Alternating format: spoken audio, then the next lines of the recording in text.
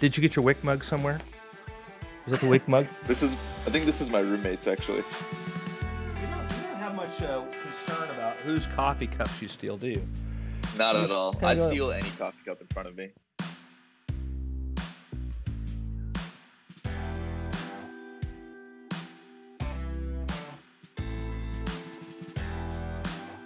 Rotations is all about allowing interesting people the opportunity to share their opinions and ideas. Some listeners may find the opinions and content expressed disturbing and objectionable. Hello, everybody. It's Todd Fredericks, Associate Professor of Family Medicine at The Ohio University Heritage College of Osteopathic Medicine. And this is a long format episode of Rotations. And we have the distinct pleasure today of speaking with the founder, one of the founders of Rotations, Nisarg Bakshi, who's now an OMS3, who is able to talk to us today as part of this ongoing thing where we figure out what it's like to be a medical student today. He's in his third year, and I have no other. It's spring break here at OU, so I have nobody to help me. It's just me and Nisarg, which is kind of how it started. It was just me and Nisarg. So it's really awesome. It feels right. It feels normal. So with that, I'm going to introduce Nisarg Bakshi. Nisarg, tell everybody that you're here and say hi to them. Yeah. Hello. I'm excited to be here. This is cool. I'm glad to be on this side of the table now. It's a lot less stressful. I don't have like a list of questions in front of me or like that big clock we used to have. So well, nice. Since you brought that up, I have some ideas because I don't have any real hosts that show up regularly with me anymore. So I have this idea that I'm just going to track you down throughout your residency, and we're going to find people, and then we're going to come to you and just do field interviews and get this thing back on track. Would that be cool? Yes. I have a rig that I think I miss it. It was a lot of fun. We'll just work on it because we might as well. And then one day you'll decide the life is better as an academic. And you'll come back to OU and you'll just take this all over, and I'll go retire. Okay, so the way this is going to work is we're going to do this in 3 segments. In fact, right now I am going to reset this clock, which Laura likes it if I do it because she really likes me to be on time. And we're going to do it in 25-minute segments. And Nisarg knows all about this. And then I'm going to break. Yeah. Yep. And then we're going to go. So, Nisarg. So, one quick announcement, though, before we get started. Are you getting married? I thought, huh? Are you getting married? No. Did you get a dog? I got a cat, actually, but I did not get – I wish I got a dog. Unfortunately, I don't have the time. The announcement, though, was – I don't know if you saw this, but we got an email, and I just thought this was kind of funny. Rotations is now charting on Apple, but we're charting at number 386. So what does that even mean? It means, so you know the rankings that when you like go on iTunes and you can see like number 1, number 2. We're number 386 of the science podcast, of the Science and Medicine podcast. We're on the list for a low budget. And not only that, but not we haven't been they've been injecting episodes, but really, I mean, for how we do this, that's kind of cool. It's pretty cool. We hit 10,000 listens. I think 10,000. You've been still watching? Oh, dude, I am getting the field rig, and I'm coming. Where are you going to be next year? In Cincinnati? All over the place. No, where are you going to be? In Ohio, right? Yeah, for sure. I mean, for most of them, because I think 8 weeks will be out of state. But besides that, I'll be in Ohio. So, legit serious, I'm going to be at a field rig, and you're going to find these people for me like you always did, and I'm going to drive over to you. We'll set the field rig up in a quiet place. We'll do the interview there. I'm going to just do it. Why wouldn't we? I'm in. Dude, we're going to get up to like 302. Yes. I want to get to the 200s. That's my goal before graduating. What about after graduating? Where's your residency going to be? MD Anderson, right? I mean, you're going clear out of Texas or something. I don't know, really. And that's what I've been starting to think about. I like Chicago. I like the city, and it's close enough to home. It's horrible. The driving is awful. You can't think of a better city? I like the big city feel. There's public transport. So, yeah, the driving sucks, but hopefully I can, that's true. Find a decent place downtown. The winters are hard. That's the only thing that's really kind of holding me back from that. But why don't you go to Vanderbilt? Why don't you go to Vanderbilt? Well, first of all, Vanderbilt has to accept me. Well, no, they're going to accept you. Because we're all going to write you great letters of recommendation. Okay, so we're going to get to this. Yeah, because we're riffing. And as you can tell, Nisarg and I have a unique relationship. And I just think the world of him because he's a great kid and he's really innovative. And I just can't sing his praises enough. And I really enjoy him as a student because he's just a wonderful, pleasant person who brings very strange pastries home from India to feed to me. So, Nisarg, tell us about the last part of second year. So people, obviously this is a big year for DOs in the next year or two. It's a scary year.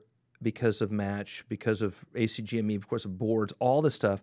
So tell me about the last part of second year. Talk about the boards, COMLEX 1, and making that mental transition from classroom to clinical training. Okay. So here's what I'll say about. So I took COMLEX 1 and USMLE Step 1. So I'll kind of say that to begin with, only because with the merger, it was really unclear to see, whether programs would put equal weight on both tests, especially traditionally MD programs. Would they look at COMLEX the same way they look at USMLE? So I didn't know, and I took both. So I would say starting in about probably the end of February, beginning of March is when I really hit the ground running with studying, and it was hard. People talk about that being the worst part of medical school, and I would definitely agree. I mean, it's just hours and hours of studying, and it kind of feels a lot like you're taking these small little sips of water from like this ocean of things that you need to know. So it's stressful. I would say that was probably the toughest. Really glad that I had all the friends that I had in medical school to kind of go through it. We would take breaks and go get ice cream or go watch a movie or go play basketball or go do something to kind of step away from it. Having obviously family 2-3 hours away was nice, because sometimes Athens itself is very small, so it would just it would almost feel a little stifling when you're studying in all the same places. So then I get go home for a weekend and kind of reset there. But it's hard. I mean, and I have some people in the class below me that are kind of going through that process now. We're recording this in the middle of March, so I've been talking to them, and they're kind of starting to get into it. And that's kind of the worst, I think, is when you start to see how much you have to do. Towards the end of it, I'd say like probably mid-June, because I took my COMLEX and USMLE at the end of June and beginning of July. That's when you're kind of like, all right, like I can do this. Like, let's just get this over with. I'm ready. I can get this done.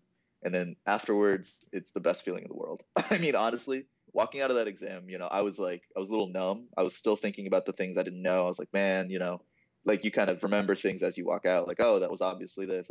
But once you kind of get over that initial shock of it, it's so nice. Like getting home and just like throwing away a bunch of my notes and like not, deleting UWorld from my phone. And it's a good feeling. But it's hard. Like overall, I would say the board studying process is not something to underestimate at all. It's a beast. But kind of the second part of that question, going into the clinical setting, I will say this year has been a blast. Every single day, I feel like I've learned something. I've gotten to do stuff. I've gotten to get involved in patient care, kind of how I wanted to when I got into medicine. And that to me is so valuable. Like, so going in the classroom every day, you learn about these things. And, we were talking before about like, let's just say psych. So like clozapine, like we learn about the mechanism of clozapine. You learn about, okay, it can cause, all these different metabolic syndrome and bone marrow suppression. And you look for those little buzzwords in the questions. But it doesn't really mean much until you go on your psych rotation and you see somebody who's manic and you see somebody who's delusional and you see somebody who needs that medication and they get it and you see it work. That to me is much more memorable than learning it in the exam. And that's obviously what we want to do as physicians. So like, I guess the transition from the classroom to clinical, you need the classroom for sure, because you need that foundation. But now this year, I've really started to feel like, okay, like I'm learning how to become a physician. I'm learning how to talk to patients. I'm learning what it's like to have treatments work and have treatments not work, or be absolutely certain about a diagnosis and have it be completely wrong, and then have to kind of go back to the drawing board. So that's kind of a long-winded answer, but there was a lot kind of to unpack there. So kind of in summary, like the board study process is really, really difficult. And I would strongly advise it not to underestimate it. Start early, hit it hard, know that it gets so much better. And that's the big thing. That's what everybody would tell me. It's like, I really hope so, because this sucks. But it really does. Like every single day of third year, you get to experience something in medicine that you kind of wanted to from the beginning. And you kind of were teased with it the first 2 years, like, oh, here's the information. But then now that getting to see it and getting involved, it's a great experience. And this has been the most fun year of my education by a significant margin. I mean, the amount that you get to see and do in the hospital is awesome. Sorry, long-winded answer. No, it's okay. We'll get to that. And it's all good. And that's the encouraging part, right? I mean, that people need to know that there is light at the end of the tunnel, so to speak. So if you could sum it up, Nisarg, what was the hardest part about that board prep? The thing that you really you underestimated in terms of, this is the hardest thing. The hardest part. I mean, it's a lot of pressure, and I think that's what it really. You hear that. If you want to match, we were talking earlier about derm. Like, if you want to match derm, you need this score. If you want to match surgery, you need this score. If you want to match, and so just knowing that, like, okay, this board score isn't just about passing and being a licensed physician. It's about getting the best score I can to have as many opportunities available to me. That amount of pressure every time that you study is a lot. And so, like, if I'm, like 2 weeks out from the test, I'm doing practice questions and I get like, I have one bad set where it's like, okay, I only got 50% of these right or 60% of these right. You're like, oh man, there goes my dreams of, whatever.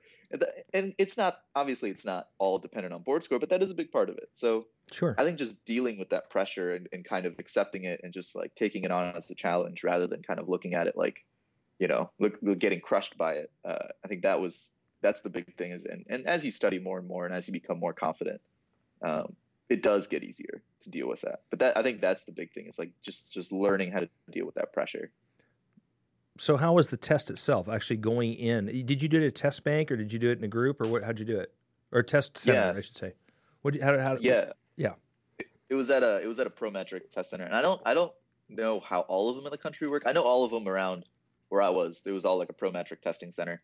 I will say the test itself, it's almost underwhelming after you study for months and months and you go in for a day and you have that little locker. I put fruit granola bars in there. I had like a coffee. I drank a Red Bull that morning. Like I had the rest of that. Like you just go in, you take, they fingerprint you and then they like do the metal detector on you to make sure you don't have anything in your pockets. And you just go in and you take your test on a computer. And to me, it felt no different because, the last few weeks of studying, you're studying all day, right? Like I would, wake up, I would study, I would take a break to work out and then I'd go back to studying. So it kind of felt just like that, where you just go in, you do a bunch of questions, you have a break for lunch. I think they give you 10 minutes maybe. And then you just go back in, you do a bunch more questions, then you walk out. It was anticlimactic. Long. Yeah. But then afterwards I was like, well, that was rough. Like it's a long day, but they've all been long days. And like at the end of the day, like it's over. Like that to me, the test itself was anticlimactic, but afterwards it's just, where was the center you went to? Where was it in relationship to where you're at right now? Because my next question is, where's your site? So we'll answer both questions. So where did you, where is your site and where was the test center? Sure. So, so I'm from Mason, which is kind of Cincinnati area. And there is a testing center in Blue Ash, which is about 15 minutes from me. So that was my testing site. And currently my clinical site is in Dayton, Ohio. So about 45 minutes north of Mason. So that's where I'm at this year. So are you living with your folks right now? No, I actually, it would have been about a 45-minute to an hour commute. So I actually, my friend and I, my classmate, got an apartment in Dayton. Better. Much better. Just simpler. Less good Indian food, I will say. Is Dayton not known for its Indian cuisine? There's a surprising amount of decent restaurants around here. Not as good as Cincinnati, unfortunately, but it's solid. I just mean my mom isn't around to cook me food. That's right. As a 25-year-old, these are the things that I really want. So, as a 25-year-old, your mother isn't around to cook you meals. What? There's something wrong. Do you plan on living with your folks the rest of your life? Who's going to cook your meals, Nisarg? I've gotten better. I know it makes your mom feel good, but yeah. I'm sure your dad's thinking, will he grow up and leave home?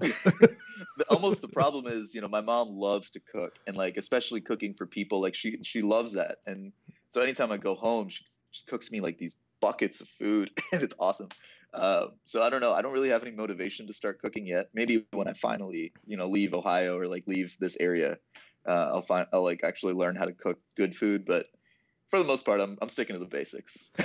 Well, it's a curious thing that I've watched this, right? That I'm curious what the Indian immigrant population is in the greater Cincinnati area. I think that Indian immigrants generally trend toward urban areas. So I'm assuming that it's probably a more familiar place for most Indian immigrants. But it's amazing how that immigration path has occurred. I mean, I was just watching SpaceX launch Crew Dragon last week, right? And the number of engineers we have that have Indian surnames, right? either they're second generation or third generation Indians or direct immigrants. It's pretty substantial, the impact, especially in STEM, of Indian immigration to the United States. You know? It's big. So imagine that in Cincinnati, you can find some pretty good food. Oh, the Indian food scene in Cincinnati is excellent. Yeah. Oh, yeah. My favorite Indian restaurant in the world is in Cincinnati. What's it called? It's called Adeep, Adeep. I've done so much marketing for them. I feel like I need to get like kickbacks or something at this point because I've told everybody, and it's so good. Everybody that goes to it ends up. Yeah, because when I come over, because you mentioned it deep on rotations, you just show them the data analytics and say you need to pay for Frederick's meals. So he's going to come over and eat. And mine. And yours. Actually, well, you'll be secondary. But the thing is you've been begging. I told you I will try Indian food sometime. I'm terrified of it, but I'll try it just sometime. I'll come to Adeep if that's the best one. I'm sure your mom's is great. My mom's food is also very good. It's a difference, Authentic Indian food is its own flavor, and then restaurant style Americanized Indian food is its own thing. Is Adeep authentic or is it Americanized? It's Americanized. So I have to come to your mom's house to actually eat real Indian food. Yes. Yeah, okay. Well, we'll settle that later. Okay. Nisarg. So you're going to leave. This is a big thing for a second year because you've spent 2 years really getting hammered mentally at one place, and then suddenly you have to move and you have to change. I'm sure I remember it's been a long time ago, so I can't translate it because it's been so long. It's your experience, but just that whole process of mentally preparing to go to someplace completely new. Well, what was like that? How did you plan on going to Dayton? I mean, why did you go to Dayton? What was it like making that transition for you? Yeah, so my main the reason I wanted to come to Dayton was because it was close to home, and I have a lot of my undergrad friends at Cincinnati as well, so it was nice to kind of have that community readily accessible, closer than Athens. And the Grandview Hospital, which is where I'm at, is excellent. I mean, the training there is awesome. I'm not saying anything about any of the other sites at all because everybody has great experiences. But yes, you are. It is really nice, I will say, to have a central hospital where most of the rotations are based out of, because you start to see familiar faces. You get, you're on IM for a month and you get to know the residents that are on that service, and then you go on surgery, and then one of those interns is there for a week. So it's like I can talk to them and have someone that I can be like, hey man, like, did you see the Bengals game last weekend? Or just have like a conversation with somebody, be friendly with someone. And then that sort of translates to months later in the dining hall, you see a surgery resident that you were on service with, and just like seeing the same faces, and then the attendings get to know who you are as well. And so if you ever have questions on a case, I was on HEMONC a few weeks ago, and one of the attendings I was on IM with was also on that case. So, they were in the room examining the patient. I walked in and, I got to talk to him about a case, and that was pretty cool. Like, you kind of start to feel like you're part of that hospital community, which is nice, and I mean, overall, like, the faculty is excellent, and everybody there loves to teach. So it's been a great experience at Grandview for sure. Well, I would just say, Nisarg, Grandview's had a reputation that was good since before I did rotations, right? So I mean, Grandview's always been one of the strong hospitals. I shouldn't say stronger because that sounds relative. And again, we don't want to make anybody feel bad because feelings are important. But just no, Grandview has always had a really good reputation, and it is a good hospital. And I think it's exactly the way you've described it. I've never heard anything other than that. There was a period, I want to say 10 or 15 years ago, where maybe things were not.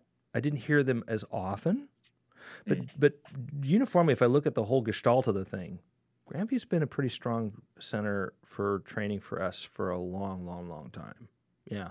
It has a lot of connections with OU too. And I think that's nice. Yeah. A lot of the faculty are OU grads, and a lot of the residents are OU grads. So it's just like, you have that kind of initial connection right there. As you can talk about Athens, you can talk about people at OU, you can talk about, I'll give a shout out to Dr. Cordingly, because I feel like everybody knows who he is because he's been around forever. Yeah. Teaching the neuro block. So like, that's just somebody that, they'll be like, oh, is Dr. Cordingly still teaching neuro? And I'm like, yeah. As a matter of fact, next week he is teaching neuro. And I got out of being in his class. He's awesome. Gary is a phenomenon. He is. He's a great guy. I really like him as a colleague, and he is chill. He's easy to talk to. Well, that's cool. So Nisarg, though, I was just going to make an offhanded comment about Miami, because we all know the relationship between OU and Miami. All those Miami grads figure out where the real medical school is, I guess, and then come over here and then decide to go home to their families. Good thing that they have some common sense. I can't say that they did for their undergraduate school, but at least when they went to medical school, they decided to come to the real medical school. Okay, so that's cool. But did you know much about Dayton when you went, or was it just there's not a site in Cincinnati? That was the closest one, right? Yeah, that was the closest one. I had driven through Dayton, but never really. Most people just want to drive through Dayton, don't they? Yeah, I mean, it's a nice little city. I wouldn't. It's not like a place to visit, I wouldn't say, people take vacations here or anything, but it's nice. It's got everything you need. Big military presence, they've got the aviation, like kind of historical pathway. You can go see the It's literally right there. The base is right across the street from me. So is it where I see like these weird planes going in all the time, and my Google Maps doesn't work because I'm pretty sure there's aliens there or something. There are. Who knows? No, there are. And they have 4 golf. Okay. They have 2 golf courses, right, which are really nice. And I figured out last time I played one of the courses at Dayton that Air Force officers are horrible golfers compared to Army golfers because I found a lot of lost balls. I really did, which was nice. I stocked up. So that's good. So let's start now. We have this deal. Did you guys have a site lottery here? Yeah. But you had a wish list, right? Mm-hmm. Yep. And Dayton was number 1. So for me, Dayton was 1. Yeah. So you rank all the sites and then you submit it to this magic algorithm computer thing, and it kind of takes everybody's data and churns out, the best possible situation for everybody to get, like on average, the highest ranking. So it's a lot of luck, honestly. I was pretty happy when I saw that I got Grandview, because it's it is luck of the draw to an extent.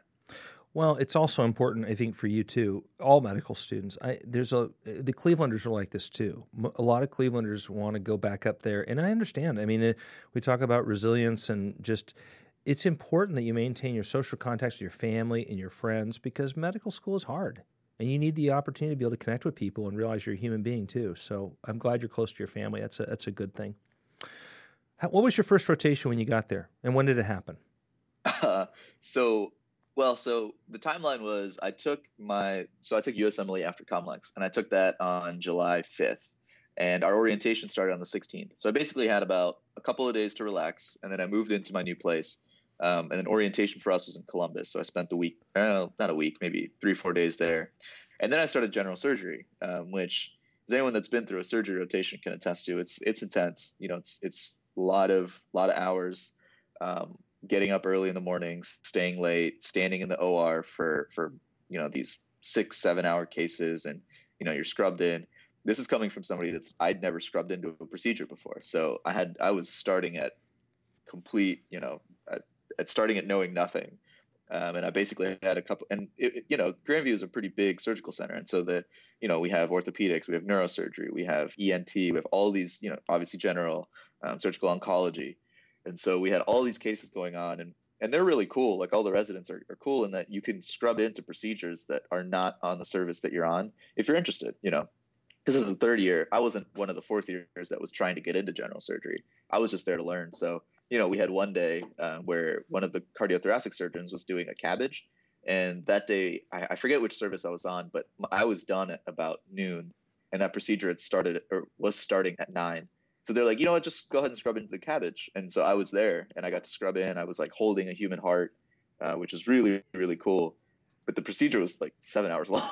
So you're just standing there. And I mean, it's a marathon. And the surgeon was so nice. And, he was kind of walking me through the procedure and kind of asking me questions throughout, but, nothing to grill anyone on, just kind of, keeping me engaged and making sure I learned. And that was one of the cooler experiences I've had. But yeah, going back to the question, surgery was my first rotation. I assume you passed your exam. I'm sorry? I assume you passed your exam. I did pass my exam. Yeah. Thankfully. Yeah. What do you think about all those little tiny sutures they use? Like working on microscopes for 7 hours, getting varicose veins, your back is going out. You have a lot of respect for cardiothoracic surgeons. Their life is rough. That was vascular too. They use the little ADOs, which you can't see without the special loops. The loops, yeah. Yeah, isn't that amazing? Suture's so fine you can't even see it. Yeah, so they're just like moving their hands, and you're standing behind trying to what what's going on? It's like magic. It's like that little thing that floats along when you're a kid, that little magic trick it's actually this tiny, tiny thread that's floating it. Yeah, I know. And again, 7-8 hours of standing. They all have varicose veins by the time they're 50. The cardiothoracic surgery is a really rough specialty, man. It's intense. Oh my gosh, you just have to be dedicated on a whole different plane to do that kind of work. Yeah. I think even the neurosurgeons have an easier life. I do. They have someone playing a guitar while they're cutting through their brain. I mean, at least they can. Their patients are awake and they're chatting with them while they're digging around in the gray jello. But I mean, those guys, the cardiothoracic guys, sewing with suture you can't see, and yeah, that's cool. So what rotation are you on now? I'm on ER right now. Which is why today's a Thursday. I have it. ER scheduling's a little bit off. Like we were talking about before. You kind of decide your own shifts. So like my weekend is going to be this Thursday and Friday. But yeah, I'm on ER. It's pretty crazy. So this is a question, because everybody is enamored and in love with emergency medicine, which as a recovering emergency medicine guy, I'm not. And I just, and because this will not air until after your rotation, do you want to be an ER doctor? It's almost converted me, I have to say. Really? And I don't think I have necessarily the ER docs are very they're very like active, kind of adrenaline seeking almost kind of people to me. Like they just are they're the kind of people that they don't sit down for like longer than 5 minutes. They're constantly up and moving. They love to be doing stuff. The procedures are constant in the ER. One of the residents told me, he's like, it's almost a requirement to have ADHD to go into EM, and I think there's some truth to that. No, I think it's an accurate observation. That's actually true, which is probably why I did it so long, because I like lots of different things. But it does. You do that for 15 years, and you realize the marathon takes its toll. That's the one thing I worry about with ER folks, is they don't understand they will burn out. You can't just keep going at that pace. Very few people do that, and they need to have some backup plan, because it's intense, as you know. It's either 95%, 100%. Or it's like 5% you're at 100%, or 95% you're kind of bored and wondering what I'm going to do next. It's just and start all the time, and no predictability at all. There's no predictability to it at all. Yeah. No, crazy things always seem to happen like at the extremes of shifts. Like, that's what I've noticed. Like, I get there and there's like a code going on like right as I walk in, and then you just sit there for like 3 hours, and then I'm supposed to leave at midnight, and 11:55. This just happened 2 nights ago. 11:55, like a completely manic person comes in, brought in by the cops, had to be held down. I'm the one that like actually injected ketamine into his thigh. Like, isn't that a lovely drug? Sorry? Isn't that a lovely drug? ER docs love it. Oh yeah, vitamin K. Gets the job done.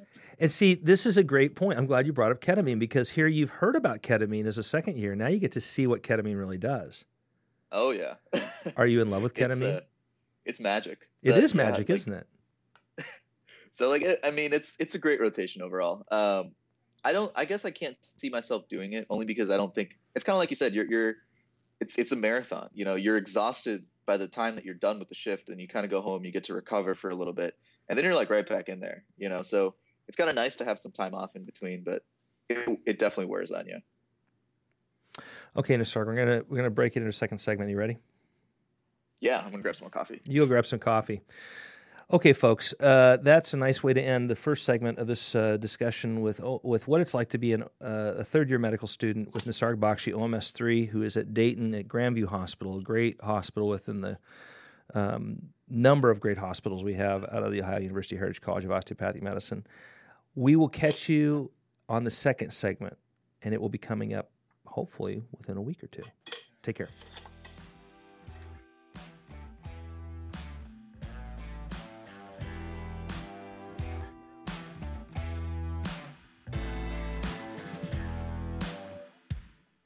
Rotations is the weekly podcast of all things medicine and science, and is part of the Media and Medicine family of medical storytelling.